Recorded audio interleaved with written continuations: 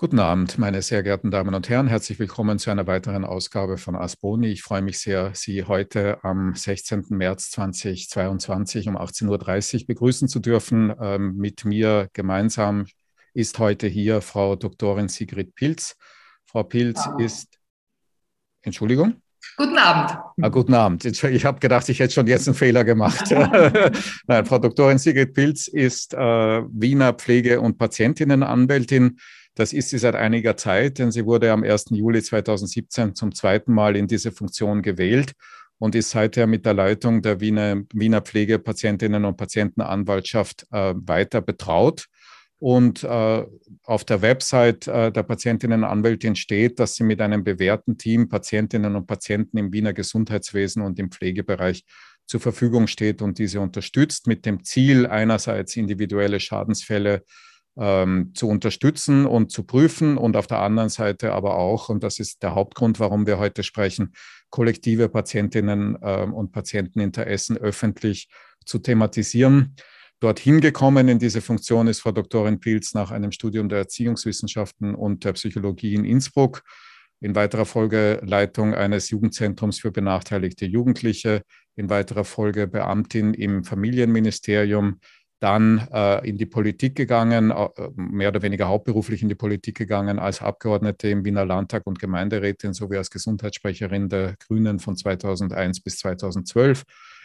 Initiatorin zweier Untersuchungskommissionen zu Missständen in der stationären Altenpflege und in der Psychiatrie und eben seit Juli 2012 Patientinnen und Patientenanwältin hier in Wien, also eine von 9 Patientenanwältinnen und Anwälten, die es in Österreich gibt.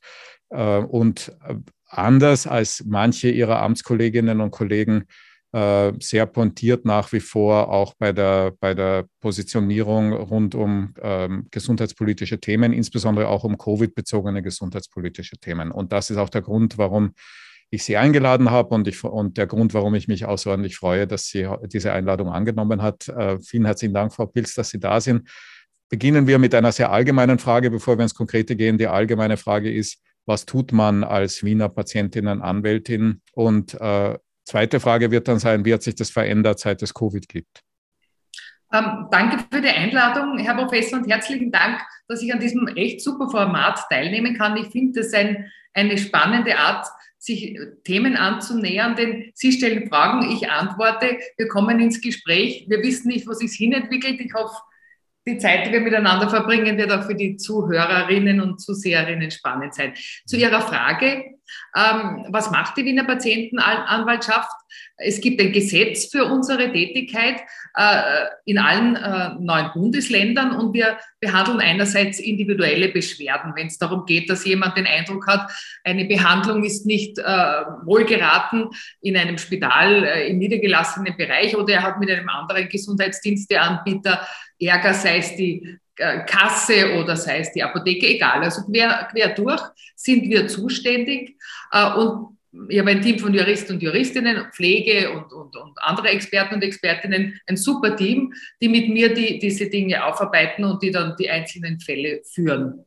Das ist jetzt sozusagen aus dem Blickwinkel der Patienten und Patientinnen die Kernaufgabe. Und das beschäftigt uns auch am allermeisten, dass wir diesen Dingen nachgehen, dass wir nachschauen, ob eine Beschwerde berechtigt ist, ob sich, wenn ein medizinischer Schaden eingetreten ist, ob es sich um einen schicksalshaften Verlauf handelt oder um eine Komplikation oder um einen vorwerfbaren Medizinschaden, der uns dazu veranlasst, außergerichtlich, das ist mir auch wichtig zu sagen, außergerichtlich eine Schadensregulierung anzustreben, also mit der Versicherung zu verhandeln, eine gütliche Einigung herbeizuführen.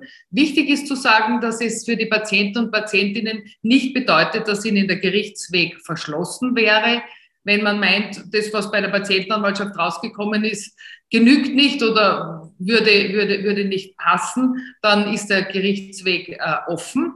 Aber warum es das gibt und warum ich sehr froh bin, dass wir das haben, ist der Umstand, dass es auch für Patienten, die weder die Mittel haben, noch überhaupt imstande wären, sich auf den Gerichtsweg einzulassen und möglicherweise dann, falls sie den Prozess verlieren, mit den Prozesskosten und Gutachterkosten überbleiben. Also das Risiko, zu seinem Recht zu kommen, kann für Patienten und Patientinnen schon sehr groß sein, weil man ist ja auch nicht wirklich auf Augenhöhe. Niemand, der im Spital ist oder behandelt wird, vielleicht Sorgen hat, kann sagen, dass bei der Operation bleibe ich lieber wach und schaue, was da passiert.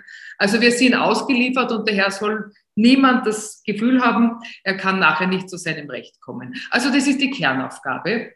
Das Zweite, und das nehme ich schon, glaube ich, pointiert wahr, ist auch, dass wir den gesetzlichen Auftrag haben, Empfehlungen fürs Gesundheitswesen zu geben und Missstände zu thematisieren und zu überprüfen. Darüber hinaus auch Patienten zu informieren und gute Gesundheitskommunikation zur Verfügung zu stellen. Mhm. Und wenn wir jetzt bei dem Thema bleiben, Missstände aufdecken und Empfehlungen oder Missstände prüfen und Empfehlungen fürs Gesundheitswesen zu geben, da sind wir schon mittendrin im Thema. Also das beschäftigt mich nicht erst seit Corona, aber durch Corona ganz besonders, nämlich auf eine neue Weise. Ja, also ich würde vermuten, dass vor Corona der Großteil der Beschwerden, mit denen Sie zu tun hatten, individuelle Schicksale waren, nicht? Also jemand war der Meinung, eine Operation sei nicht indiziert gewesen oder irgendeine Diagnose sei nicht gestellt worden oder Ähnliches. Während ich vermuten würde, dass es seit Corona eher um kollektive Schicksale geht, nicht? Also die HeimbewohnerInnen oder das Gesundheitspersonal, das plötzlich sozusagen als Angehörige oder Angehörige einer Gruppe betroffen werden. Stimmt das? Ja und nein. Mhm. Ja, insofern, als wir jetzt in einem grellen Licht sind und plötzlich uns Fragen stellen müssen, wie Triagierung oder wie Ausgrenzung oder wie Gesundheitsgefährdung durch kollektive Ansteckung und so weiter. Also Themen, die es vorher eigentlich nicht gegeben hat. Nein, insofern, als es auch vorher schon Themen gegeben hat, die mich veranlasst haben, sozusagen das breitere Bild anzuschauen, das Gesundheitswesen als ein Ganzes sozusagen auch vor den Vorhang zu bieten. Beispiel, der Mangel an Pflegekräften war schon vorher zu verzeichnen, ist jetzt sozusagen durch diese extreme Belastungssituation noch ärger geworden. Aber es ist insgesamt schon so, dass das, was unser Gesundheitssystem im positiven und was es im negativen Sinne an Stärken und Schwächen hat, das kommt jetzt besonders deutlich hervor. Mhm. Und insofern war das, was ich zuvor gemacht habe, durchaus eine Einübung. Mhm. Jetzt sind die einen Aufgaben nicht weg und andere dazugekommen. Und es ist auch viel Emotion und viel Aggression und viel Angst im Thema. Mhm.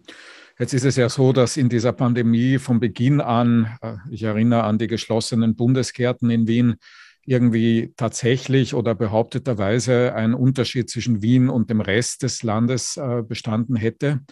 Gilt das auch für die Selbstwahrnehmung der Aufgabe der Patientinnen-Anwältin? Also würden Sie sagen, dass Sie das anders machen als alle anderen? Anders, also ich mache schon vieles anders, weil die Aufgaben in einer Millionenstadt anders sind, weil Wien auch einen anderen Kurs als die meisten anderen Bundesländer in der Pandemiebekämpfung fährt. Also meine Antworten da auch andere sein müssen, aber auch, weil meine Amtsauffassung sich schon von vielen meiner Kollegen sehr unterscheidet. Also am ehesten kann man noch sagen, dass der Herr Kollege Bachinger, der von mir sehr geschätzte Sprecher unserer Arbeitsgemeinschaft, es ähnlich sozusagen auch öffentlich anlegt, das Amt, auch durch seine Rolle, aber auch durch sein Selbstverständnis. Andere Patientenanwälte und Anwältinnen sind da zurückhaltender. Ich will da niemandem Vorschriften machen, aber ich persönlich sehe es als meinen Auftrag, da auch Dinge zu thematisieren, die der Einzelne vielleicht nicht sieht. Und wenn ich jetzt noch einmal zurückgehe vor die Zeit der Pandemie, dann kann ich Ihnen, wenn ich beispielsweise in Bezug auf einen Dienstleister, einen Arzt, eine Ärztin oder ein Spital, gehäufte Beschwerden hereinbekommen habe, habe ich mein Team gebeten, mir dann die Aktenzahlen zu geben zu den vorangegangenen Fällen, damit ich sehe, wenn sich wo was häuft. Mhm. Und da war das eine Beispiel, möchte ich Ihnen erzählen, weil es doch so anschaulich ist. Da hat es eine Ärztin gegeben, die Abtreibungen angeboten hat in der Innenstadt. Und ich habe relativ bald 2 Fälle auf meinem Schreibtisch gehabt von Frauen, die bei diesem Eingriff schwer verletzt wurden und sich beschwert haben. Und es war für mich sehr schwer nachzuvollziehen, weil das an sich ein Eingriff ist, den man sehr schonend machen kann. Mhm. Und ich habe dann gefragt, ob da schon was war. Und da haben sich auch schon Vorakten ausfindig machen lassen können. Und man muss diese Besonderheit vielleicht erzählen. Der niedergelassene Bereich ist eingeladen, mit der Patientenanwaltschaft zusammenzuarbeiten, aber er fällt nicht in die Landeskompetenz rechtlich. Also wenn da jetzt ein Arzt, eine Ärztin sagt, Frau Pilz, mit Ihrem hellblauen Brief können Sie mich ehrlich gesagt gar nicht interessieren, dann kann ich eigentlich nichts tun. Einrichtungen der Stadt, sei es die Rettung, die Krankenhäuser, die Fondsspitäler, die müssen uns die Krankengeschichte geben, Antworten geben und so weiter. Aber der niedergelassene Bereich ist eingeladen und die allermeisten tun es auch, weil lieber mit der Pilz außergerichtlich sich sozusagen einigen als vor Gericht mit dem Patienten. Also die meisten, das will ich auch deutlich sagen, aber jene Ärztin hat sich totgestellt in der Vergangenheit und dann habe ich gesagt, und wie ist das dann erledigt worden? Und die Frauen, das waren meistens arme Frauen, weil sie war sehr günstig in den Preisen, haben dann einen Brief gekriegt, die Dame kooperiert nicht, man kann sich ans Gericht wenden. Man hätte zu den Frauen sagen können, fahren Sie zum Mond. Mhm. Denn es war völlig klar, das sind zum Teil auch ausländische Frauen gewesen, die gehen nicht zu Gericht. Und ich habe das dann nicht auf sich beruhen lassen, habe mir dann ausheben lassen, wie viele Rettungsfahrten es gab und warum das alles passiert. Um es kurz zu machen, es hat auch viel mediale Öffentlichkeit, viel Druck auf die Ärztekammer, die in solchen Fällen zwar immer wieder disziplinär geprüft hat und Vorortbegehungen und nichts ist rausgekommen. Es hat sich dann herausgestellt, sie hat dann schlussendlich gegen ihre Abberufung vom Verwaltungsgerichtshof in Wien berufen und in dieser Ablehnung des Gerichts steht drin, dass sie es überhaupt nicht gekonnt hat. Also sie war fachlich absolut nicht geeignet. Die Frauen sind verletzt worden durch nicht korrektes Arbeiten und man hat die Ordination endlich einmal zugesperrt, die Ärztekammer hat die Vertrauenswürdigkeit entzogen und es war aus mit dieser Geschichte. Wie viele Frauen da zu Schaden gekommen sind in Summe, weiß ich nicht, weil es hat sich ja nicht jeder an uns gewendet. Also um zur Pandemie zurückzukommen, es war mir schon vorher wichtig zu schauen, wenn es wo Häufungen gibt, denn jede einzelne Frau, die da betroffen war, hat ja für sich nicht sagen können, ich war jetzt bei einer Ärztin, die da nicht ordentlich arbeitet, sie hatte ihr eigenes schreckliches Schicksal. Und ich finde, als Patientenanwältin muss man diesen Überblick haben und solche Missstände erkennen und dann auch dafür sorgen, dass sie aufgearbeitet werden. Da waren jetzt gleich ein paar Punkte drin, wenn ich nachfragen darf. Das erste ist mal, es erinnert mich schon sehr an Österreich, wenn Sie sagen, dass es halt 9 Patientenanwältinnen gibt und davon gibt es jetzt einen, der versteht es ungefähr so wie Sie und 7 andere, die verstehen es anders, weil aus Patientinnen-Sicht ist es ja eigentlich eher zufällig, ob ich jetzt nach einem Skiunfall in Salzburg im Krankenhaus lande oder in Tirol oder weil ich in Wien zu Hause bin, halt in Wien. Und gleichzeitig ist aber dann sozusagen der Zugang vermutlich und zum Verständnis ein anderer. Frage also daher, muss man das stärker soll man das stärker standardisieren und damit vielleicht auch professionalisieren? Das ist die erste Frage. Zweite Frage, niedergelassener Bereich, Fragezeichen, ist das eigentlich zeitgemäß sinnvoll, dass man den komplett außen vor lässt oder müsste man die Kompetenzen nicht entsprechend erweitern, insbesondere nach einer Pandemie, Stichwort Long-Covid. Dritte Frage, ist es eigentlich nicht eine strukturelle Überforderung, wenn man gerade in so einer Pandemiesituation, aber auch schon davor ganz prinzipiell so eine Hybridrolle zwischen Mediatorin auf der einen Seite und Anwältin auf der anderen Seite einführt. Und funktioniert das so? Ja? Gut, fangen wir vorne an. Ja. 9 verschiedene Landesgesetze, 9 verschiedene Gemüsegärten, Kantönli-Geist. Da möchte ich meine Kollegen und Kolleginnen gar nicht persönlich das ist sozusagen, das ist Struktur bei uns. Also beispielsweise, wir haben einen Patientenentschädigungsfonds, alle 9, wo wir Geldmittel bei Komplikationen oder bei nicht nachweisbaren Behandlungsfehlern ausgeben können. Bei mir, und der wird dotiert mit 0,73 Euro pro stationären Tag, Aufenthaltstag, zahlen sich die Patienten selber. Bei mir in Wien ist es so, also nicht bei mir, sondern in Wien ist es so, war schon vor meiner Zeit so, dass wir im Einzelfall bis zu 100.000 Euro für einen Großschaden, also wenn jemand für den Rest seines Lebens beeinträchtigt ist, auszahlen können. In anderen Bundesländern sind es 20.000. Also, aber eine Querschnittlähmung ist nicht angenehmer, wenn man sie, wie Sie zuerst sagen, in Salzburg erfährt. Und ich möchte für meine Kollegen, gerade was die Behandlung individueller Patientenbeschwerden betrifft, sehr die Hand ins Feuer legen. Die verfolgen das mit derselben Akribie wie wir, dass sie weniger Geld ausgeben dürfen, dafür können sie nichts. Und die sind in diesen Fällen auch ganz besonders, auch sozusagen, das ist ihre Kernkompetenz und das machen sie mit großem Engagement. Dass es 9 verschiedene Systeme gibt, macht keinen Sinn. Dass es vereinheitlicht werden sollte, auch hinsichtlich der Schadensregulierung und verschiedene Abläufe, würde auch Sinn machen. Wir sind als ARGE der Patientenanwälte selber damit beschäftigt, auch Gleiches gleich zu behandeln und Ungleiches ungleich. Wir stimmen uns ab. Aber dass der niedergelassene Bereich, die Apotheken, die Hebammen und nicht mit uns kooperieren müssen, hat mehrere Nachteile. Wenn ich jetzt vom Patientenentschädigungsfonds spreche, der ist nur in Anspruch zu nehmen, wenn man in einem öffentlichen Spital oder einem privat gemeinnützigen, also am Ordensspital oder Hanusch Krankenhaus oder Unfallspital, also in den Fondsspitälern behandelt wird, nicht, wenn man im niedergelassenen Bereich und nicht, wenn man im berühmten Belegspital, also Goldene Meile, sich behandeln hat lassen, wo die Patienten oft sagen, das ist ganz feig, ich zahle da so viel und dann habe ich nicht einmal Zugang zum Fonds. Und der Punkt ist, es gibt ja viele Dinge, die mittlerweile zu Recht hinausgelagert werden. Denkt man an die Koloskopie, das kann man im Spital machen, das kann man bei einem niedergelassenen Arzt, Ärztin, die ausgestattet ist und das gut macht im niedergelassenen Bereich, oder man kann in ein Belegspital gehen. Ja?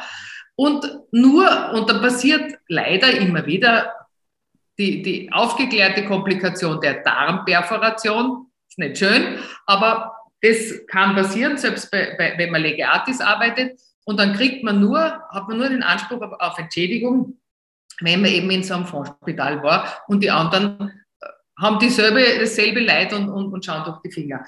Also das ist eine langjährige Forderung der Patientenanwälte und Wältinnen, dass wir den niedergelassenen Bereich integrieren. Da gibt es Interessen, die das nicht wollen. Ein Interessensgegner ist die Ärztekammer, die nicht das Rad schlägt, wenn die Frau Pilz was will, um es ganz höflich zu sagen. Also da ist die Spielaufstellung sowieso gegensätzlich, aber sie suchen das Match mit mir sehr. Und wir werden und würden alles tun, dass sie diese Regelung, nämlich die auch dann die sozusagen legitimierte Einschau in ihre Tätigkeit in den niedergelassenen Ordinationen nicht zulassen. Mhm. Was eigentlich erstaunlich ist, weil das ja im Grunde auch im Interesse der Ärztekammer sein müsste, dass Verfahren außergerichtlich geklärt werden, nicht? Dazu haben sie ihre eigene Schiedsstelle. Also es gibt ja auch da immer noch andere Dinge auch. Die Schiedsstelle hat nur keinen Entschädigungsfonds, also von der Schiedsstelle wird dann, in der wir auch vertreten sind bei Sitzungen bei der Schiedsstelle, eine Mitarbeiterin von mir und in allen Bundesländern, aber die verweisen dann an unseren Patientenentschädigungsfonds, wenn jemand einen Anspruch hat, also da arbeitet man gut zusammen. Aber das ist ein Grund, um sozusagen dann zur Pandemie zu kommen. Ein Grundproblem, das wir haben, ist, dass wir nicht nur bei den Patientenanwaltschaften, sondern überhaupt kleine Gemüsegärten haben. Ja. Dass zum Beispiel es nicht gelungen ist, bislang im niedergelassenen Bereich eine Diagnosekodierung zu etablieren. Schwieriges Wort, einfache Sache. Wenn Sie oder ich zum Arzt gehen, wegen irgendwas, also Angina, sagen wir Angina, kriegt man was verschrieben und diese Daten sind dann als Abrechnungsdatum bei der Sozialversicherung vorrätig, aber dass es die Angina war, deretwegen ich vielleicht dort war, wird nicht als ein eigener Diagnosecode sozusagen archiviert. Es gibt sogar Ärzte, das ist immer noch legitim, die arbeiten mit Karteikarten, weil sie sich so mit Digitalen beschäftigen. Es ist von der Ärztekammer immer noch absolut nicht kritisiert, wenn jemand nur analog arbeitet. Und diese fehlende Diagnosekodierung bedeutet auch, dass man die Dinge nicht zurückverfolgen kann, dass wir jetzt in der Pandemie zum Beispiel völlig im Nebel stochern, wie viele Fälle in den Ordinationen mit welchen Symptomen rund um Covid aufschlagen. Die Frage, wie viele Kinder sind erkrankt, nicht einmal die Hospitalisierungsdaten, die ich dringend einfordere, kann ich bekommen. Also nicht nur ich, sondern das Gesundheitswesen für die Versorgungsplanung. Wir sind so sehr im Blindflug unterwegs, dass man weinen könnte. Ja, das sagt eigentlich jeder und jede, die irgendwie was mit dem System zu tun haben, dass das, was die Daten in Österreich betrifft, ja insgesamt alles schlimm ist, aber im medizinischen Bereich noch viel mehr. Wir haben noch eine Frage offen. Ich will sie nur nochmal sagen, damit wir sie nicht vergessen. Das ist die Überforderung in der Rolle Mediatorin versus Anwältin. Aber da stelle ich mal jetzt kurz zurück und frage nach den Daten. Also alle sind sich einig in der Diagnose. Es ist ganz schrecklich. Ja. Nicht alle sind sich einig in der Therapie. Wer wäre denn überhaupt zuständig dafür? Ja, also ehrlich gesagt, ich mache das ja sozusagen mehr oder weniger hauptberuflich. Ja, und es ist nicht so einfach zu sagen, das ist jetzt Ministerium A oder Ministerium B oder Ärztekammer C oder Patientenanwältin D oder keine Ahnung, Gesundheit Österreich oder Elga GmbH oder die da jetzt im Verzug sind, sondern es sind irgendwie alle gemeinsam und es fehlt der Kapitän, die Kapitänin, die das Schiff steuert. Wer wäre denn das? Einspruch. Okay. Gut. Es sind nicht alle interessiert, dass das auf eine ordentliche digitale Fahrbahn kommt. Sind es nicht alle. Die Ärztekammer ist ganz ausdrücklich nicht interessiert, weil sie sozusagen auch ein Nutznießer dessen ist, dass man hier nicht in dem Ausmaß hineinschaut, wie man hineinschauen sollte im Patienteninteresse. Also wenn ein Patient jahrelang fehldiagnostiziert wird oder eine Diagnose verzögert erstellt wird, dann wird man das schwerer auffinden bis nicht auffinden. Das ist auch oft für mich als Patientenanwältin schwierig zu sagen, Problem nicht erkannt und das schon seit Jahren. Durch diese fehlende Diagnosekodierung und auch durch die fehlende durchgriffige Qualitätssicherung. Die Ärztekammer prüft sich mit ÖKOMED selbst. Man macht einen Fragebogen zur Selbstevaluation. Da sagt man ja, nein, mache ich anders. Punktuelle Aufnahme, 7% werden überprüft und hurra, man hat ein Zertifikat, das hängt man sich in die Ordi. Auch jene Ärztin, die abgetrieben hat lauter wunderbare Zertifikate gehabt. Also nein, es ist nicht jedes einzelne Interesse und die Sozialversicherung übt ihre Macht, die sie hätte, leider nicht aus. Weil die Sozialversicherung müsste darauf achten, dass wir in der Versorgungsplanung dorthin kommen, dass alle die was brauchen, das auch kriegen, bis ins letzte Dorf im Waldviertel und dass nicht die Frage der Verträge eine Verhandlung mit der Ärztekammer ist, sondern eine Allokation der Bedarfe. Mhm.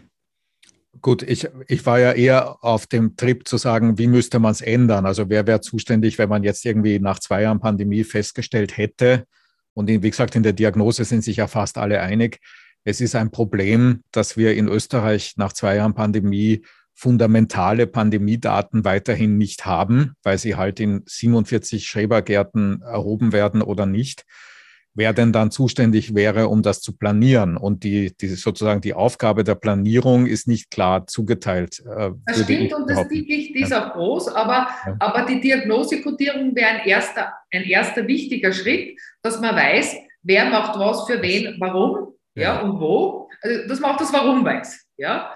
Und dann müsste klarerweise, also sozusagen, es ist die Sozialversicherung, die Länder und das Gesundheitsministerium, die sich da zusammenhocken müssten, dass man einen Anbieter so eine große Rolle spielen lässt, das ist halt einfach ein Systemfehler. Ja, aber wenn Sie jetzt sagen, die Sozialversicherung, die Länder und das Gesundheitsministerium, dann kann man nach 2 Jahren Pandemie sagen, die schaffen ja nicht einmal eine einheitliche Linie in der Pandemiebekämpfung. Wie soll man dann erwarten, dass sie jemals in so einem technischen Bereich wie Daten und Datenerhebung und Datenverarbeitung eine Einigung erzielen? Ne? Das ist ja... Naja, bei der Pandemiebekämpfung haben wir ja die wichtigsten Player jetzt noch nicht in dem Ausmaß gewürdigt, das sind die Länder. Und das sind auch nicht nur die Länder, sondern das sind Stakeholder, das ist der Tourismus, die Wirtschaft. Also da kocht ja jeder mit zunehmenden, mit zunehmender Werf. Und da ist die Frage, was der Gesundheitsminister meint und denkt und was seine Experten raten, vielleicht nicht das Einzige, was da handlungsleitend ist. Ja, genau. Und wir erkennen aber, wir kommen ja langsam in die Nähe von dem, wo ich hinkomme, dass wir sogar schon bei so ganz fundamentalen Sachen wie wollen wir Masken oder nicht? Wollen wir Tests und wenn ja, in welcher Form und in welcher Zahl oder nicht? Wollen wir Bundesgärten zusperren oder nicht? Und ich könnte jetzt 1000 andere Beispiele nennen und Sie noch mehr als ich, dass wir nicht einmal in so fundamentalen Fragen nach 2 Jahren irgendeine Art von, also projekttheoretisch würde ich sagen, Steering Committee etabliert haben, das auch wirklich steuert. Und wenn das richtig ist, der Befund, dann gilt er doch erst recht für das, wovon wir gerade reden, nämlich Datenzugang, Datentransparenz. Übrigens bei der Codierung ist ja noch eine weitere Facette, die aus meiner Sicht noch viel interessanter ist, die nämlich wie eine neue Krankheit ins System kommt. Sowas ist ja per Definition rückwärtsgewandt. Wenn sich irgendwann rausstellt, die Angina ist gar keine Angina, sondern es gibt irgendeine genetische Disposition, die bei Patientin A anders wirkt als bei B, dann kommt es nicht von allein ins System, wenn nicht irgendjemand die entsprechende Kodierung vornimmt. Da ist Österreich komplett, also meiner Außenperspektive nach, komplett nackt. Und nach 2 Jahren bin ich nicht wahnsinnig optimistisch, dass sich das ausgerechnet da ändern wird. Aber helfen Sie mir im Optimismus oder sind Sie ähnlich abgebrüht? Naja, also die Lernkurve ist steil. Das muss man einfach sagen. Manche Dinge sind plötzlich schneller gegangen, als man es je für möglich gehalten hätte, durch den schieren Handlungsdruck. Also die elektronische Verschreibung, die Zusammenarbeit mit den Apotheken, wenn man sich ein Medikament holt, die Krankschreibung, dass man nicht vorbeikommen muss, wenn ein Vertrauensverhältnis ohnehin mit dem Arzt der Ärzte gegeben ist. Also da sind schon ein paar Dinge besser gegangen.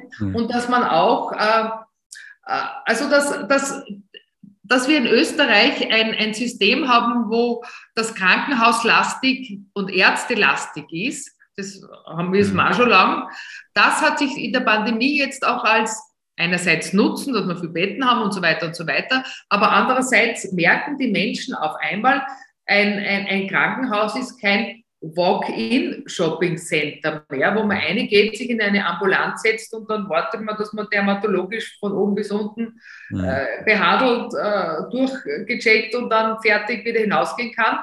Jetzt gibt es da auf einmal vorgelagerte Barrieren. Man muss sich anmelden, alles Mögliche. Das ist für die Menschen absolut ungewöhnlich. Ja. Und das hat am Anfang auch zu großen Verstörungen geführt. Ja. Lass uns noch mal jetzt zurückkommen zu den Verstörungen, kommen wir noch, aber jetzt noch mal zu Ihrer Rolle und zu der Aufnahme dieser Verstörungen. Also Überforderung Ihrer Rolle durch Mediatorin versus Anwältin, und hat sich, wenn es diese Überforderung geben sollte, hat sich das verändert durch die Pandemie? Also Überforderung finde ich ja zu hartes Wort. Ich sehe Ihren Punkt. Ja. Was ist denn die Patientenanwaltschaft? Wir sind ja in dem Sinn, also oft kommen Patienten und sagen, gehen Sie mit mir vor ein KD und den Wärmer, den Kopf kürzer machen, den Doktor. Also die Erwartung, dass dort Recht durchgeboxt wird in der Patientenanwaltschaft. Und wir erklären dann, dass wir dass ich weisungsfrei bin, unabhängig und dass es für den Patienten kostenfrei ist, aber unser Weg ein außergerichtlicher ist. Also das verstehen die Menschen dann schon, die meisten, aber das ändert uns auch eine Rolle im Vergleich dazu, wie wenn das ein Anwalt wäre. Aber das, wenn Sie meinen, Mediatorin, stimmt nicht. Insofern nicht, als wir als Patientenanwälte parteilich sind für die Patienteninteressen, ganz klar. Aber parteilich heißt ja nicht unvernünftig. Audiatur et altera pars gilt auch bei der Patientenanwaltschaft. Also man möge die andere Seite hören und wir holen Stellungnahmen ein, wir prüfen Krankengeschichten, wir haben Vertrauensärzte, die mit uns die Dinge anschauen. Also wir sind parteilich für die Patienteninteressen, aber was wir nicht tun, ist sozusagen eine Mediation zu machen, die sozusagen die sozusagen in der Mitte eine Balance zwischen beiden Seiten einnehmen würde. Nein, aber ja, Sie haben dort recht, dass wir sind Ombudseinrichtung in einer gewissen Weise, obwohl ich das Wort für mich nicht verwende. Was fehlt in Österreich, wenn ich sozusagen meine oder unsere Rolle weiterentwickeln würde? Was fehlt, ist eine starke partizipative Patientenvertretung. Und das sind wir nicht. Wir sind Patientenanwälte, wir handeln mit und für die Patienten, aber wenn es darum geht, Patienteninteressen zu formulieren auf der Mikro-, Meso- und Makroebene, würde es ein System brauchen, wo Patienten die nötigen Ressourcen, Unterstützung, Weiterbildung haben, um dieser Rolle zu genügen. Bei der Krankenhausplanung, bei der Gesundheitsplanung, bei der Entwicklung von Versorgungskonzepten und. Also da könnte es Patientenvertretung geben. Das ist was anderes und ist was,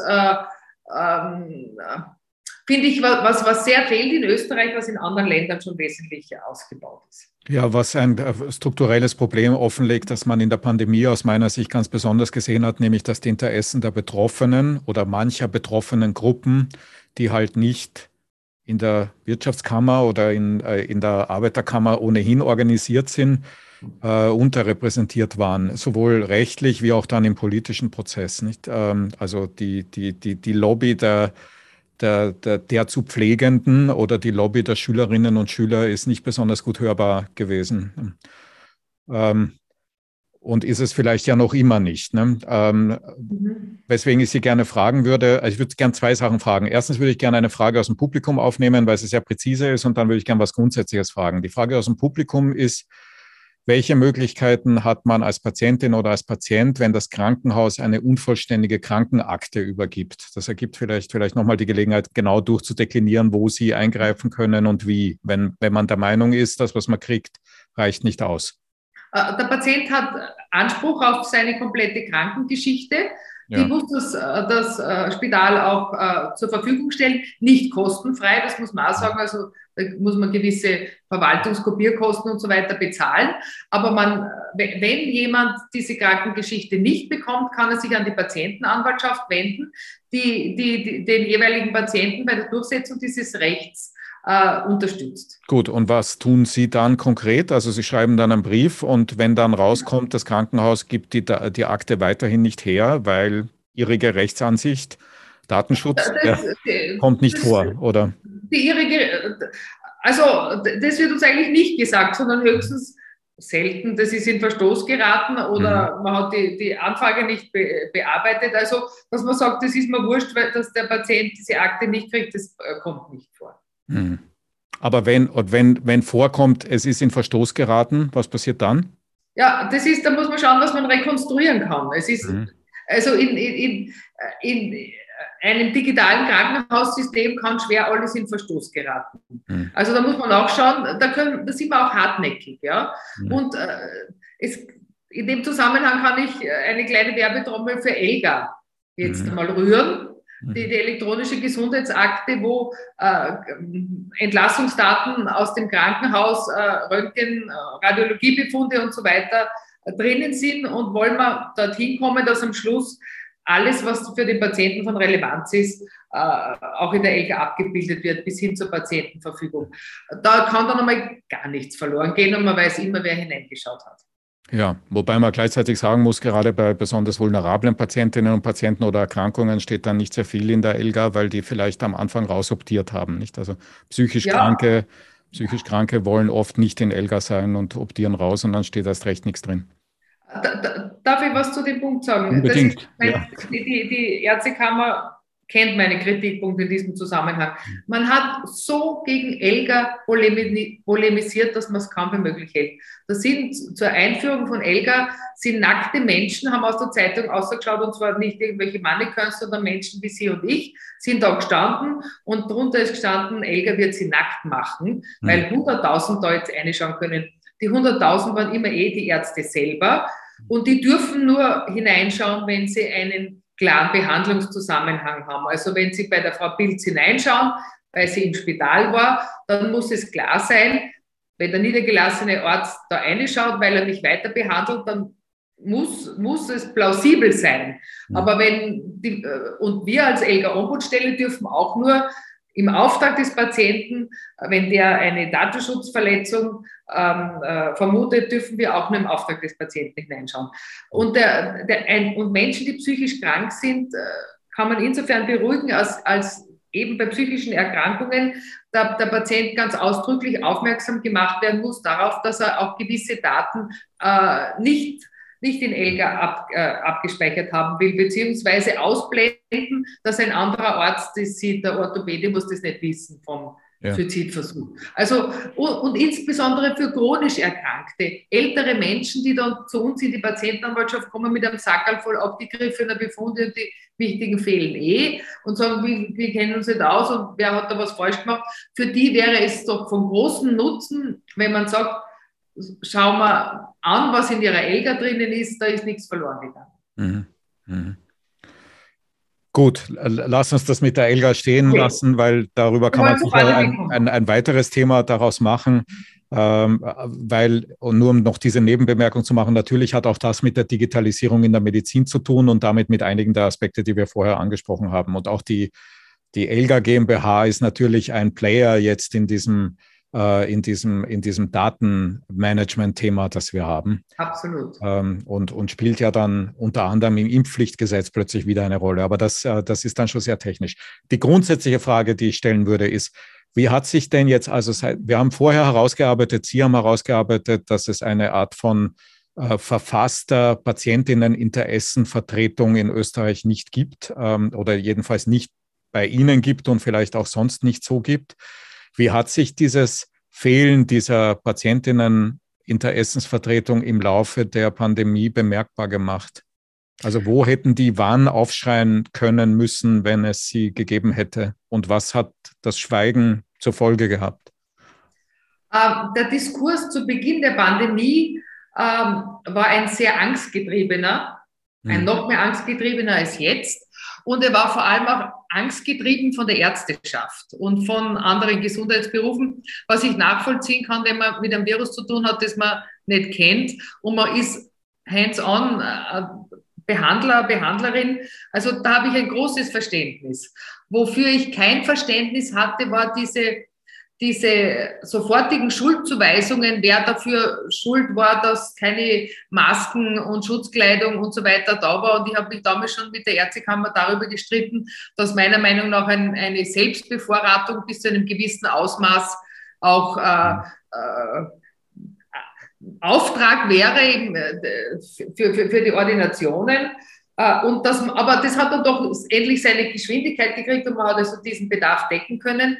Gleichzeitig aber wurde im ersten Lockdown, in der ersten Phase, das Gesundheitswesen in einer Weise heruntergefahren, dass einem die Luft weggeblieben ist als Patientenanwältin. Da hat es also Ordinationen gegeben, die haben zwar, der Ärztekammerpräsident betont immer wieder, dass 90% offen waren, aber was hat denn offen geheißen?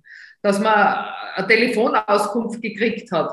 Die einen waren überhaupt nicht erreichbar, während andere noch in der Wahlarztordination Schönheitsflecken weggelasert haben. Also da gab es keinen gemeinsamen Kurs. Und die Menschen, die damals gar nicht an Covid erkrankt, sondern mitten in einer postoperativen Therapie und in einer vorbereitenden Therapie für einen Spitalsaufenthalt, für eine Operation und so weiter waren, die haben sich an uns gewendet und haben gesagt, das kann doch nicht sein. Ich denke da jetzt an einen ganz konkreten Fall. Man hat bei mir eine bösartige Erkrankung diagnostiziert. Ich müsste jetzt die und die Schritte machen. Sehr rasch hat man mir noch vor der Pandemie gesagt, der Arzt, der das mir gesagt hat, ist nicht in der Ordination, dort läuft Tonband und im Spital erreiche ich ihn auch nicht, wo er sonst beschäftigt ist. Die waren zum Teil zu Recht in großer Angst, dass jetzt ihre Behandlung, die absolut lebensnotwendig ist, nicht mehr stattfindet. So war es auch in etlichen Spitälern, dass also stark heruntergefahren wurde, während wieder auf der anderen Seite unnotwendige Sachen, wie ich meine, wie zum Beispiel Adipositas-Chirurgie, finde ich, viel zu lang noch durchgeführt wurde. Das ist, finde ich, macht auch hin und wieder einen Intensivaufenthalt. Also da gab es Unklarheit, Uneinigkeit und bei den Patienten ist angekommen, ich bleibe über. Ich bleibe über. Mhm. Ich kann nicht zum Zahnarzt gehen, weil die Zahnärzte haben auch hauptsächlich zu. Und natürlich versteht man, dass man nicht gern eine orale Behandlung, also da braucht man nicht einmal Aerosole, da hat man genügend Tröpfchen. Also da war wenig Abstimmung und auch wenig Beruhigendes für die Patienten. Und ich habe dann an die Ärztekammer und auch wir als AG, weil das war Arbeitsgemeinschaft der Patientenanwälte, weil das durchaus in allen Bundesländern vergleichbar war, nicht überall gleich arg, aber überall gab es derartige Entwicklungen. Wir haben dann das gegenüber dem Gesundheitsminister, gegenüber der Ärztekammer thematisiert, dass es nicht sein kann, dass Patienten unversorgt bleiben. Mhm. Denn auch daraus entstehen dann Gesundheitsschäden auf Dauer. Mhm. Also das war die erste Auseinandersetzung, die wir hatten. Und dazu kam dann noch, auch bei den Patienten, die große Angst, sich zu infizieren. Das heißt, es gab dann auch viele, die zum Beispiel Menschen, die zu Hause gelebt haben und mobile Dienste in Anspruch nehmen, die gesagt haben, sie machen niemand mehr die Tür auf. Und wo uns dann Träger von mobilen Diensten gesagt haben, wir wissen, wenn die Frau Meier die Tür nicht aufmacht, die braucht dringend ihre Dialysebehandlung, die braucht ein Medikament, die hat dann die Kubitus nicht aufmachen, wird sie mehr schädigen als zu dem Zeitpunkt ein Risiko durch die Infektion. Mhm. Also in der ersten Runde war ein unabgestimmtes Herunterfahren ganz wichtiger Leistungen. Meine Forderung an die Ärztekammer, wenigstens auf der Homepage tagesaktuell zu sagen, wer offen hat und was macht, damit die Patienten sich auskennen, dem wurde nicht nachgekommen. Das ist eigentlich das Einfachste auf der Welt, dass man in einer solchen Situation als Ärztekammer für Wien draufschreibt, Dr. Meier-Müller-Berger im 20. Bezirk haben offen und machen das und das, stellen Rezepte aus oder tun Arbeitsunfähigkeitsbescheinigungen machen. Bei Dr. Müller-Meier-Berger kann man vor Ort Untersuchungen in Anspruch nehmen, aber Hauser und Müller haben insgesamt zu und sind jetzt einmal 3 Wochen nicht erreichbar. Wurde nicht gemacht. Ja. Die Patienten kamen dann zu uns und haben gesagt, ich finde keinen Arzt, ich muss mit meinem Kind zu einem Doktor gehen, dringend, sagen Sie mir, wo ich hingehen soll. Und es war wirklich unerträglich, dass wir das oft nicht beantworten konnten. Ja. Und dann haben Sie dem Gesundheitsminister gesagt, das ist ein Problem, und Sie haben der Ärztekammer gesagt, das ist ein Problem, und hat das zu was geführt? Also hat sich was geändert? Bei der Ärztekammer zu erbitterten Dementis, das ist nicht der Fall, und fragen Sie den Herrn Präsidenten Schenkeresche, wird sagen, die Bilz hat nicht recht, 90% der Ordis waren offen. Mhm. Das wird schon stimmen. Aber wiederholt, was heißt offen, dass ich in der Früh meine Ordikarte stecke und dann das Telefon einschalte? Oder heißt offen, dass ich Patienten in einer gewissen Bandbreite versorge?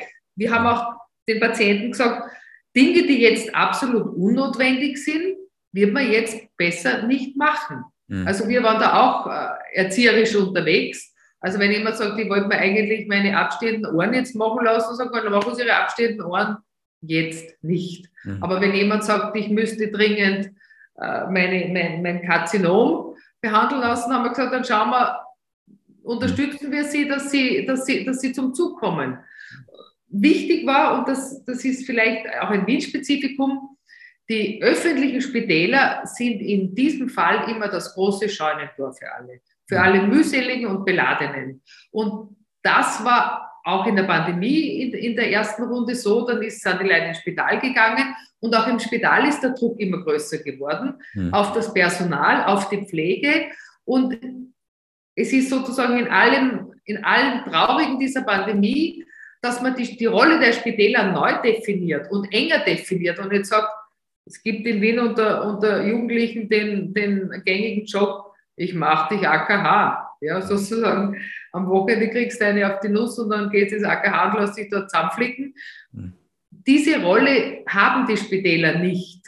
Und dass man wegen jedem, Sie werden es nicht glauben, Zeckenbiss ins AKH, ins höchstrangige Spital Österreichs hineinrennen kann zu jeder Uhrzeit und der Zeck wird herausgeholt.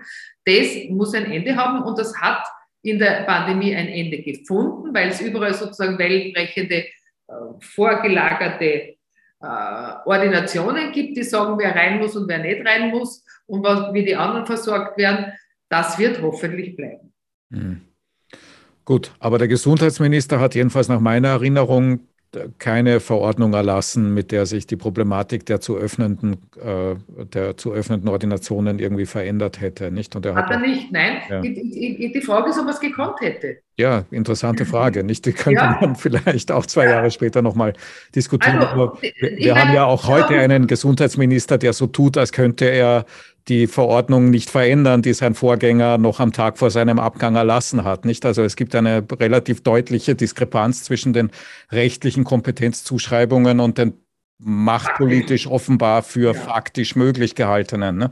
Ich meine, im Epidemiegesetz hat ein Gesundheitsminister ein Durchgriffsrecht, das er sonst nie hat. Ja. Aber in der realpolitischen Situation Österreichs kann er sich das auch wohin zeichnen. Ich meine, ich will nicht den Gesundheitsminister in Schutz nehmen, aber wenn einem dann Tirol ausrichtet in der Person eines bärigen Wirtschaftsfunktionärs, dann kommen wir nach Wien, Herr Minister, wenn Sie das machen. Also, wenn man so eine Verrohung und so eine Eskalation in der Sprache zulässt, das ist vielleicht noch ein kleiner Sidestep, was die Pandemie betrifft, dass die Sprache sich in einer Weise verroht hat, dass einem die Luft wegbleibt. Und zwar in Begriffen, die eigentlich sakrosankt sein müssen. Ich sage Ihnen ein Beispiel. Ich hab mich doch relativ bald engagiert, dass Kinder geschützt werden sollen in der Pandemie. Weil ungeimpfte Kleine, die wissen nicht, ein Dreijähriger im Kindergarten, was willst du dem über die Pandemie sagen und wie soll der sich oder die sich schützen? Also die haben Anspruch auf unseren höchsten Schutz und wir wissen nicht, wie es ausgehen wird am Ende des Tages, wie viele von denen und ob welche von denen kleinen Langzeitschäden haben, wir wissen es nicht. Und wenn wir es nicht wissen, es aber denkbar ist, müssen wir uns nach einem möglichst hohen Schutzanspruch orientieren.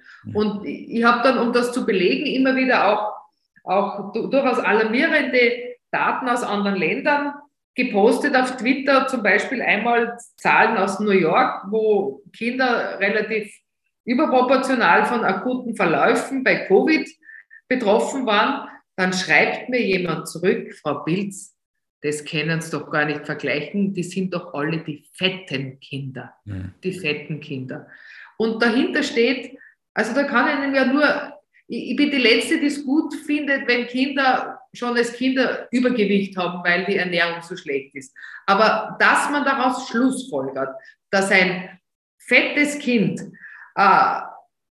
sozusagen keinen Anspruch hat auf Gesundheitsschutz und dass es irgendwie selber schuld ist, wenn es dann ins Spital kommt.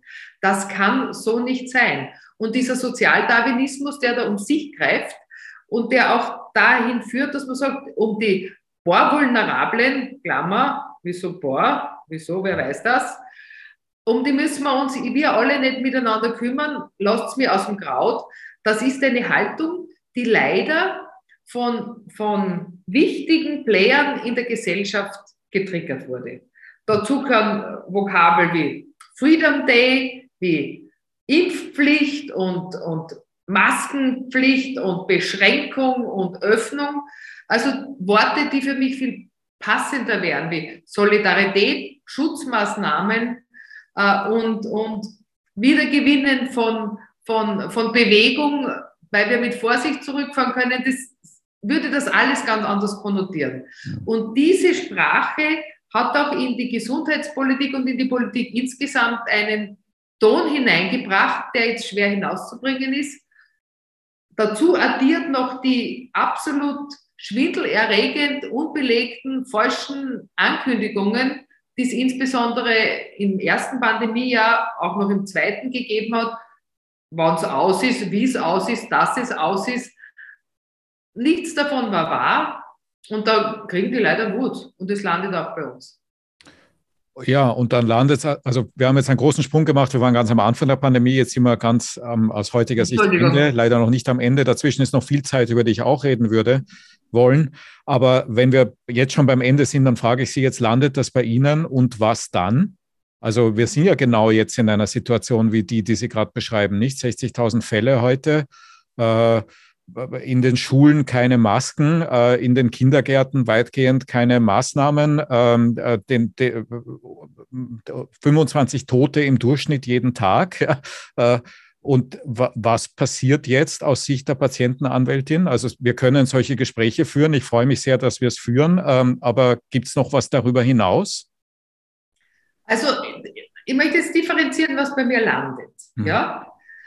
Es landet einerseits von Menschen, die sich jetzt ins Eck gedrängt fühlen, die sagen, wir können uns, weil jemand in der Familie schwer krank ist und auf keinen Fall infiziert werden darf, weil dann möglicherweise ein respiratorisches Problem in eine Lebenskrise führt, die sagen, wir müssen uns jetzt so weit zurückziehen, unsere Kinder dürfen nicht in die Schule gehen, die sind schon voller Sorge, dass sie es nach Hause bringen.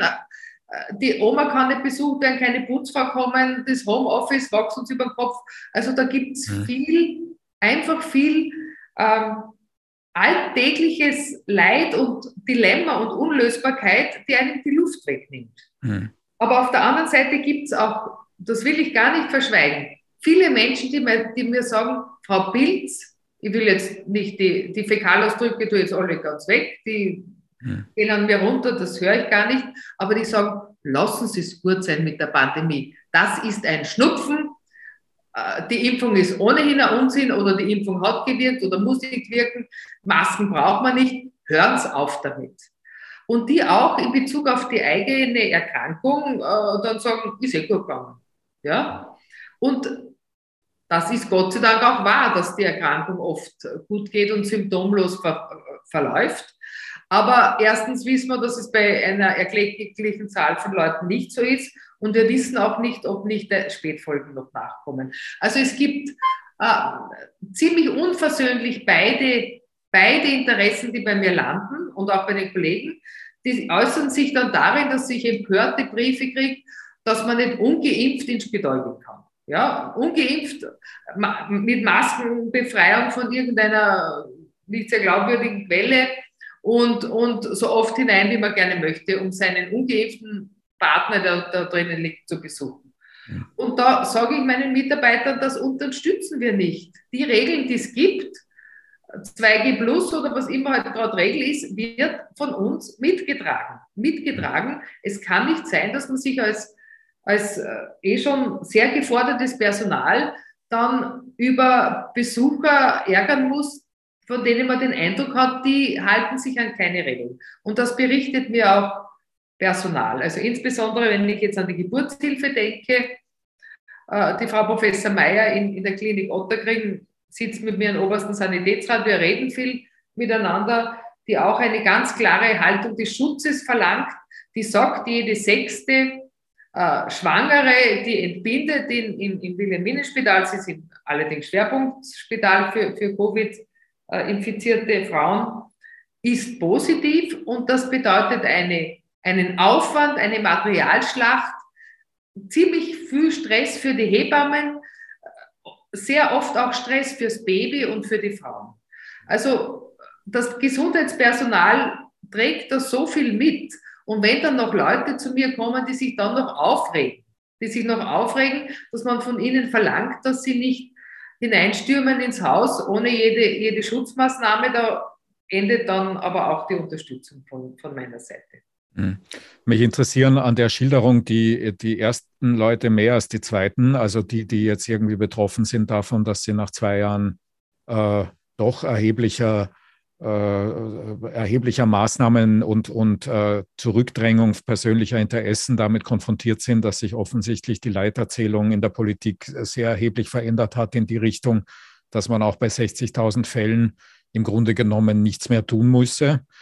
Und über deren Position möchte ich Sie jetzt fragen, ob Sie meinen, de lege ferenda, also jetzt was die gesetzlichen Rechte der Patientinnenanwaltschaft betrifft, ob man, also wie man deren Interessen, aber meinetwegen auch die der anderen Gruppe, wie man deren Interesse besser als bisher repräsentiert finden kann irgendwo. Denn das war ja der Anfang unseres Gesprächs an der Stelle, nicht, dass Sie gesagt haben, es gibt zu wenig institutionalisierte Patientinnenvertretung. Nicht? Die rennen jetzt alle durch die Straßen und schreiben irgendwas auf Twitter oder folgen solchen Gesprächen, wie wir sie jetzt gerade führen.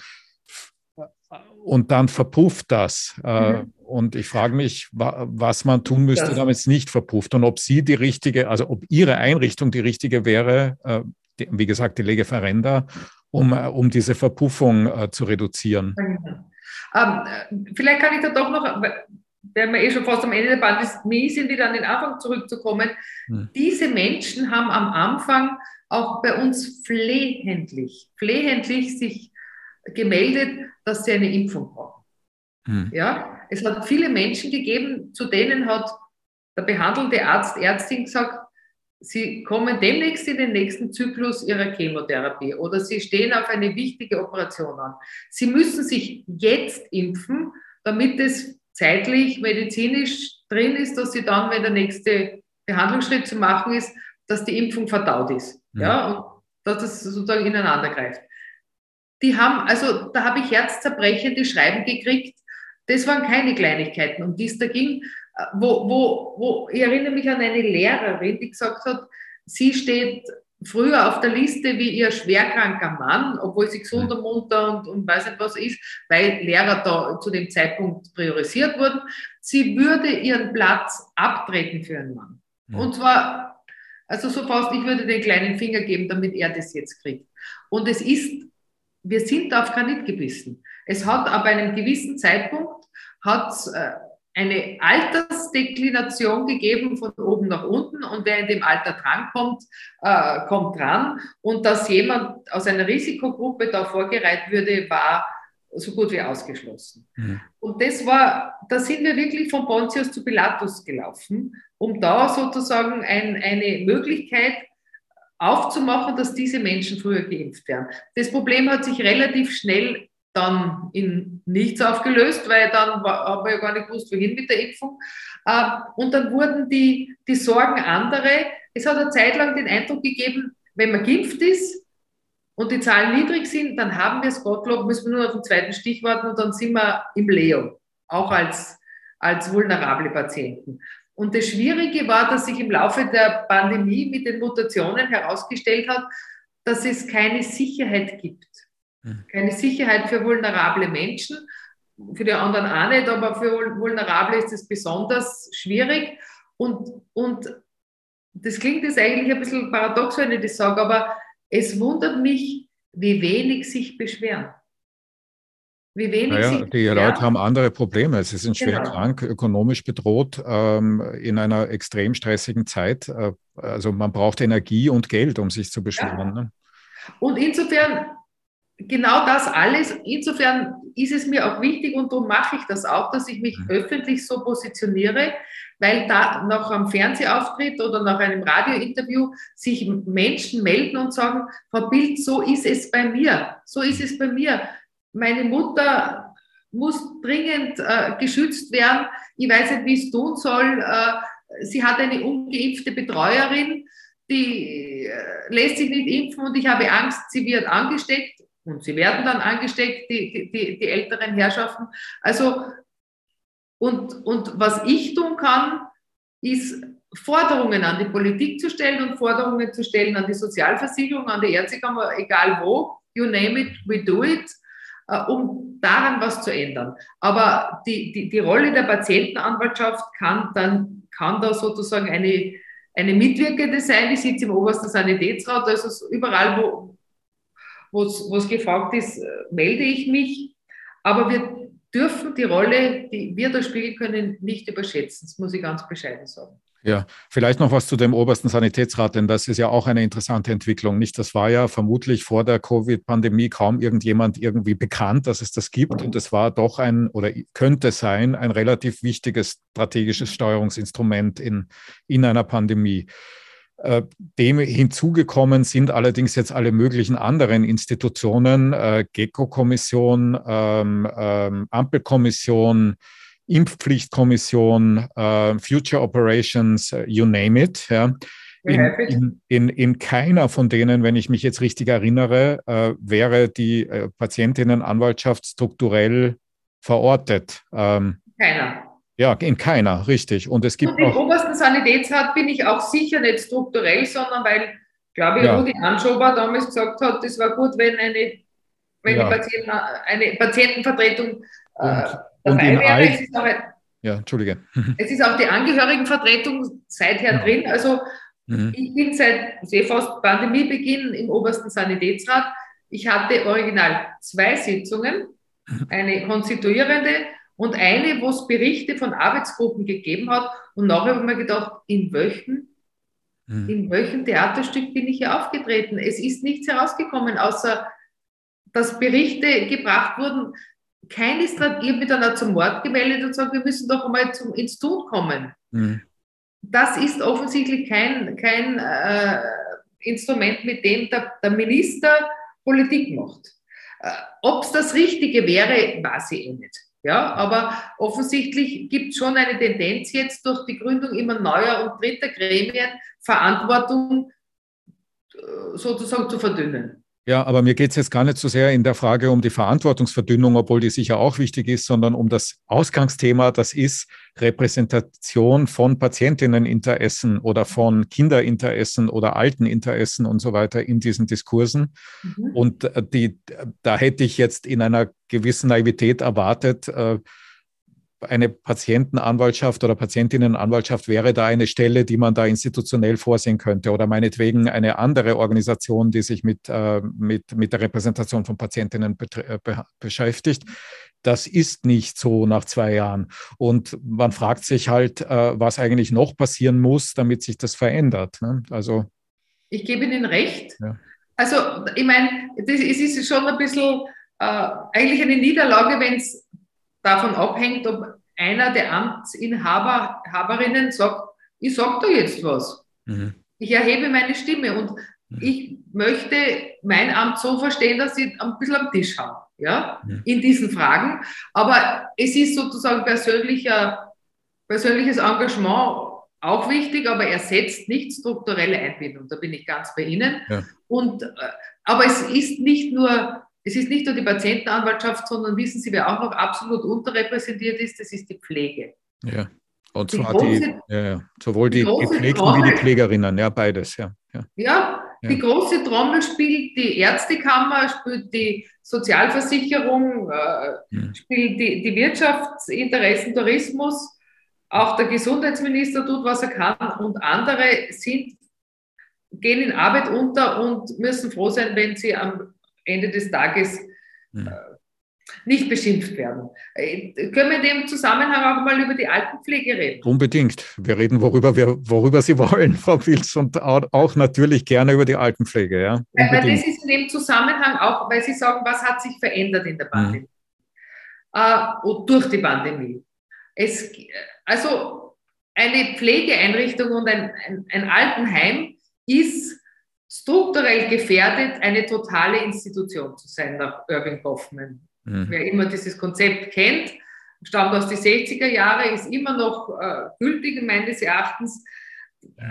eine totale Institution beschreibt Einrichtungen, wo die Institution alle Lebensregeln vorgibt.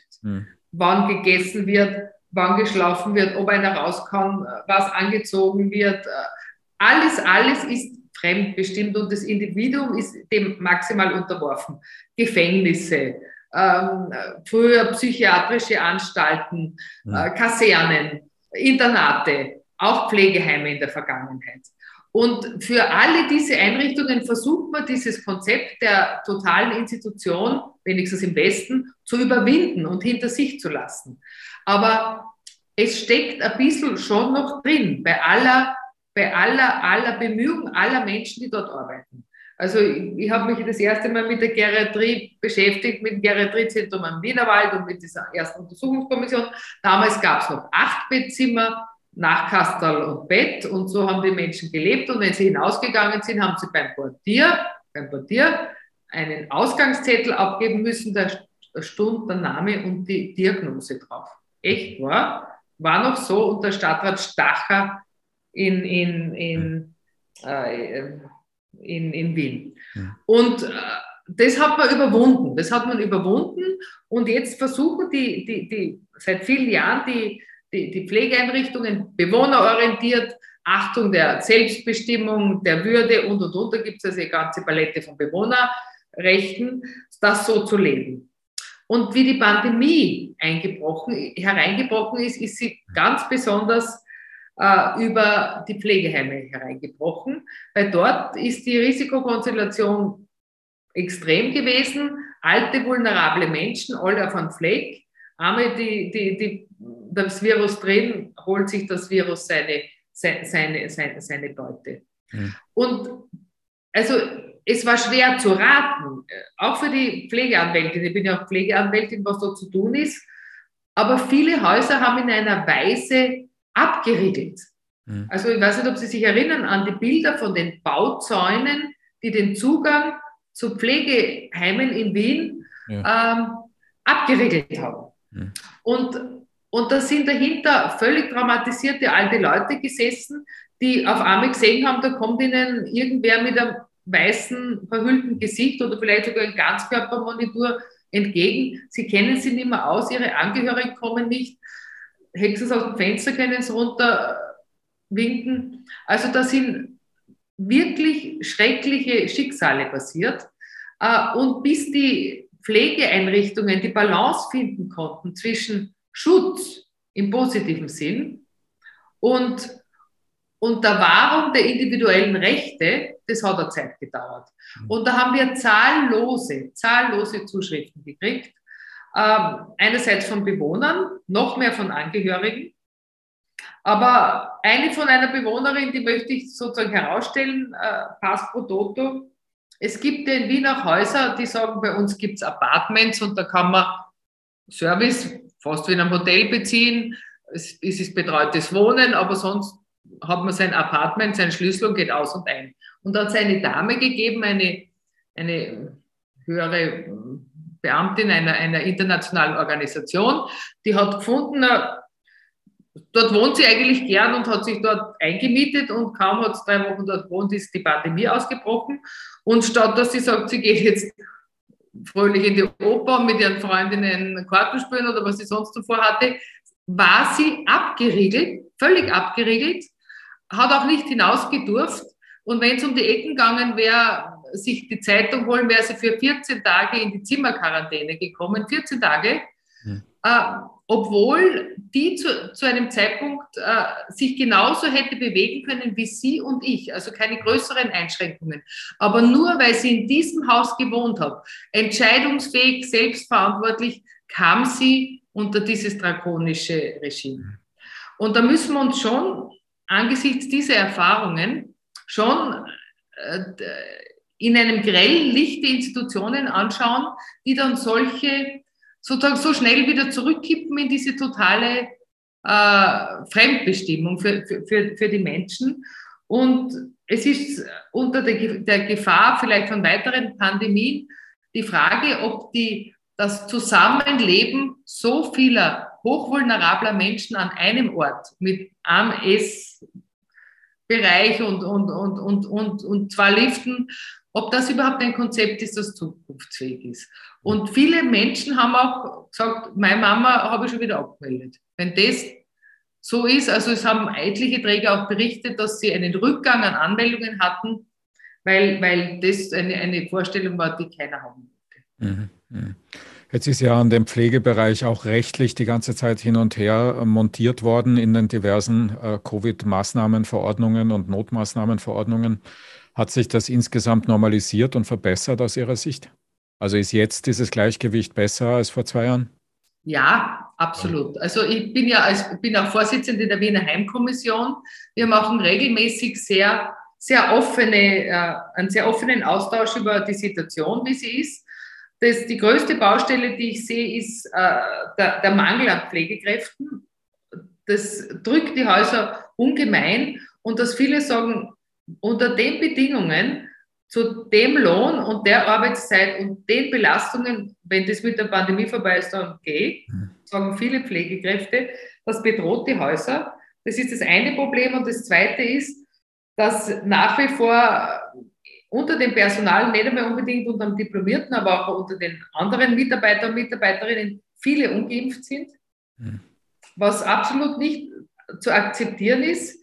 Wenn mir jetzt dauernd ins Gesicht gehalten wird, jetzt ist eh wurscht, ob man geimpft oder ungeimpft ist, jeder kann das Virus vertragen, dann kann ich nur sagen, die Impfung ist nach wie vor unser wichtigstes Instrument und wir wissen nicht, was auf uns zukommt. Und wenn wir dann erst mit dem Impfen anfangen, wenn sozusagen das größte Feuer zu löschen ist, dann werden wir es leider verpasst haben. Also eine Impfpflicht fürs Gesundheitspersonal und fürs pädagogische Personal halte ich für unabdingbar und ich kann nicht verstehen, das könnte der Gesundheitsminister verordnen, dass er das nicht tut, also zumindest fürs Gesundheitspersonal.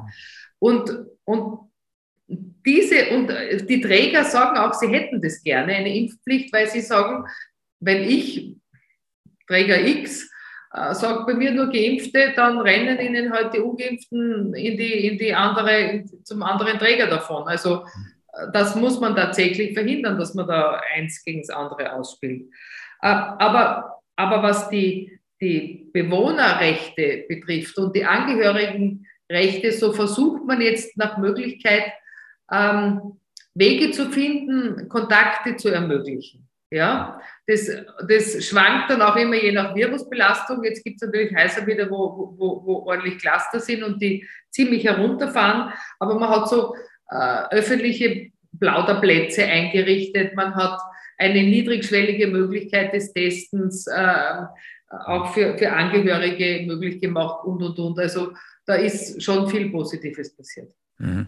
Was die Bewohnerrechte betrifft und die Impfpflicht, kann man natürlich auch sagen, dass die Zulassung von ungeimpftem Pflegepersonal auch Bewohnerrechte, nämlich derer, die nicht infiziert werden wollen, relativ massiv betrifft. Ja. Aber eine jetzt eher schon in die Richtung Zukunft gestellte Frage ist, wenn Sie das jetzt doch recht freundlich sehen, die Situation in den Pflegeheimen, stimmt dieser Befund in 1 oder 2 Wochen auch noch? Wenn wir 60.000 Fälle jeden Tag haben und darunter ausrechenbar viele Pflegerinnen, Ärztinnen, Krankenpflegerinnen und so weiter? Der Befund stimmte nicht in den Häusern, sondern für die Träger. Also für das Bemühen der Träger, möglichst mit der Pandemie. Das war sozusagen jetzt der Ist-Stand. Aber wenn wir von jetzt in 2 Wochen schauen, ja, mit 60.000 Fällen pro Tag, wie sieht es dann aus in einem Pflegeheim in Wien? Dann können Dinge eskalieren, für die wir vielleicht nicht präpariert sind. Der Vorteil an der Großstadt ist, dass es auch große Träger gibt. Und das war ja auch meine Frage an die einzelnen Träger. Wenn so jemand wie das KWB oder das Haus der Barmherzigkeit oder Caritas Sozialis oder Caritas, das sind große Träger, die können dann, wenn in einem Haus der Bär los ist, auch noch aus anderen Häusern sozusagen nachjustieren. Das machen sie auch. Das geht auch nur bis zu einem gewissen Grad. Drum sind alle, sowohl die Spitäler wie die Pflegeeinrichtungen, die ersten, die daran interessiert sind, dass die Infektionszahlen unten bleiben. Und es sind für mich auch wichtige Bündnispartner, dass man sagt, Leute, also ich halte diese Mantra, Impfpflicht wäre jetzt überschießend, weil die Intensivstationen sind nicht überlastet. Das ist so, wie wenn man 2 Meter vom Aufprall auf der Autobahn sagt, wir brauchen keine Geschwindigkeitsbegrenzung, weil der Betonpfeiler ist noch erst in 100 Meter Entfernung. Die Intensivstation ist ja sozusagen, da brennt es ja schon ordentlich, wenn es dort eng wird, dass die Normalstationen jetzt hoch ausgelastet sind, dass überhaupt der Wasserspiegel steigt von unten nach oben, ist ja das große Drama. Ja, was mich so frappiert an dem, Frau Pilz, wenn ich das sagen darf, ist, dass wir bis vor einer Woche im öffentlichen Diskurs nach meiner Wahrnehmung nicht zur Kenntnis genommen haben, dass auch Ärztinnen krank werden können oder auch Pflegerinnen und dass, wenn 60.000 Menschen an einem Tag krank werden, darunter ein definierter Prozentsatz an kranken, also strukturwichtigen Personal liegt. Es sind ja nicht nur die Ärztinnen, es sind auch, keine Ahnung, die U-Bahn-Fahrerinnen oder die Kraftwerksaufpasserinnen und so weiter. Ja. Und eine Anekdote von heute, ja. Burgenland News heute Morgen. ÖBB, ja. ÖBB, ja. Schienenersatzverkehr zwischen Boxen und sonst wo, weil es keine Fahrdienstleiter gibt. Ich meine, ja, aber auch in Krankenhäusern, nicht? Werden mittlerweile wieder, liest man zumindest, Operationen verschoben, weil schlicht das Personal nicht da ist, das die Operationen durchführen könnte, nicht? Und meine Frage an Sie als Patientenanwältin ist jetzt, also da muss man nicht sehr viel Mathematik können, um das hochrechnen zu können, wohin sich das wahrscheinlich entwickelt. Und was tut man jetzt als Patientenanwältin? Also können Sie das irgendwo einklagen? Können Sie sich irgendwo strukturiert beschweren? Können Sie politisch jemand zur Verantwortung ziehen? Können Sie im Parlament einen Aufstand machen? Was auch immer? Oder ist es weiterhin nur so, dass Sie so halt auf Twitter oder mit mir über die Zustände reden? Ja? Und wenn ja, was müsste sich ändern? Also gibt es eine klare rechtspolitische Forderung, die Sie damit verknüpfen würden? Also mein Vis-à-vis jetzt formell ist der Landeshauptmann, der Landtag, die Gemeinde Wien, der Stadtrat Hacker. Also wir sind eine Einrichtung des Landes Wien, also richte ich meine... Da müssen wir wieder zurück am Anfang, ja. Ich muss trotzdem dazu sagen, redlich sein, ja. Wenn ich jetzt sage, ich möchte mich ins Parlament hineinstellen und einmal den Abgeordneten was erzählen, werde ich wahrscheinlich nicht eingeladen. Ja. Ich rede mit... Was aber schon das Problem ist, Entschuldigung vielleicht, ne, wenn man es jetzt ansieht, ne, weil natürlich ist die Pandemiebekämpfung auch Bundessache. Es gibt ein Epidemiegesetz, es gibt ein Covid-19-Maßnahmengesetz, es gibt Bundesverordnungen, jede Menge darüber. Und es ist jetzt nicht wahnsinnig sinnstiftend, dass dann die Repräsentation der Patientinnen im Landtag stattfindet, nicht? Ja, richtig. Ja. Es gibt zwar, wir arbeiten auf bundesgesetzlicher Basis, aber jeder in seinem eigenen Land mit seinem Landesgesetz. Es gibt viele Leute glauben, dass der Kollege Bachinger, weil er der Sprecher der AG ist, jetzt der Bundespatientenanwalt wäre. So ist es nicht. Wir haben das nicht. Das ist ein Ausdruck dessen, dass wir halt in der Gesundheitspolitik die wesentlichen Player auf der Landesebene haben. Aber ich will das, was wir tun können auf der Ebene der Öffentlichkeit und des Thematisierens, trotzdem nicht unterschätzen. Ich stelle mich vor einen Bürgeranwalt mit Fällen und das wird gesehen gerade von einer Bevölkerungsschicht, die betroffen ist. Da geht es eigentlich um Empowerment der Menschen. Aber es gibt ungefähr wenn man jetzt mal Servus TV abrechnet, ja, gibt es eigentlich kein Format, wo ich nicht sage, ich stelle mich hin und diskutiere, mit wem auch immer. Aber Sie haben recht und das will ich jetzt gar nicht schönreden. Einen Hebel, um die Bundespolitik rechtlich zu beeinflussen, haben wir nicht in der Hand. Und irgendwie auch sonst niemand, nicht? Das war ja auch schon ein Punkt, den wir hatten, ne? Weil die Patientinnenrepräsentation jenseits der Patientinnenanwaltschaft gibt es ja nicht. Ne? Genau. Also, ja. Da gibt es viel zu tun. Genau, also das ist ja vielleicht eine gute Nachricht, es gibt viel zu tun. Ich würde gerne langsam in Richtung eines Endes kommen, Frau Pilz, aber ich würde nicht zumachen wollen hier, ohne Sie zu fragen, ob es einen Punkt gibt, den Sie noch von sich aus ansprechen wollen, etwas, was Ihnen besonders wichtig ist, wonach ich nicht gefragt habe. Ich glaube, dass es schon an der Zeit ist, dass die Menschen, von denen wir gesprochen haben, die Vulnerablen und die jetzt sagen, hey, ich habe mich jetzt 2 Jahre zusammengerissen für meine Kinder, für mich selber, für die Gesellschaft, dass die auch mehr Stimme bekommen. Und die Frage ist, wie die Stimme bekommen können und welche Art von Formaten es dazu gibt. Alles das, was jetzt schon stattgefunden hat, ob das jetzt so ein Lichtermeer ist, wie das Daniel Landau gemacht hat, oder öffentliche Aufrufe für Solidarität, finde ich alle ganz gut und sind ein wichtiger Anfang. Aber wir müssen schon drüber nachdenken, und da komme ich wieder zu dem, was Sie mit der Patientenvertretung gesagt haben. Wir müssen die Patientenrechte und die Patienteninteressen zum gewichtigen Faktor in der Debatte über die Pandemie machen.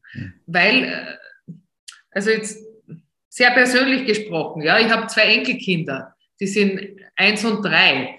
Ich möchte nicht, dass wir die eines Tages sagen müssen, oder viele, viele andere Kinder, ihr habt gewusst, dass es gefährlich ist oder gefährlich sein kann, und ihr habt nicht genug unternommen. Und diesen Vorwurf dürfen wir uns nicht machen lassen. Und ich lasse es mir eigentlich nicht gefallen, dass man für diese Art von Haltung diffamiert wird. Und da werden viele diffamiert. Da werden die diffamiert, die sagen, nein, ich fahre jetzt nicht auf Ausflug oder ich empfange keine Gäste, weil ich meine Kinder schützen will, weil ich mich schützen will, weil ich die Pandemie nicht befeuern will. Also, dass der Diskurs gekippt ist in die Richtung, dass jetzt die einen Rechtfertigungsdruck haben, die noch für Schutz sind, ist eigentlich das Fatalste. Wir sind alle pandemiemüde, aber das kann nicht darin enden, dass wir jetzt sagen, und jetzt sagen wir, es ist aus. Es ist jetzt sagen wir, es ist aus, nicht aus. Also werden wir uns miteinander auf eine positive Weise verständigen müssen. Gut, dazu war das vielleicht ein Anfang oder ein weiterer Baustein. Ich danke Ihnen ganz, ganz herzlich fürs Kommen. Frau Doktorin Pilz, Ihnen, die Sie zugehört haben, vielen herzlichen Dank fürs Zuhören. Bleiben Sie mit uns verbunden, bleiben Sie interessiert vor allen Dingen, aber bleiben Sie oder werden Sie so rasch wie möglich, so gesund wie möglich. Alles Liebe und Gute und bis bald. Auf Wiederhören.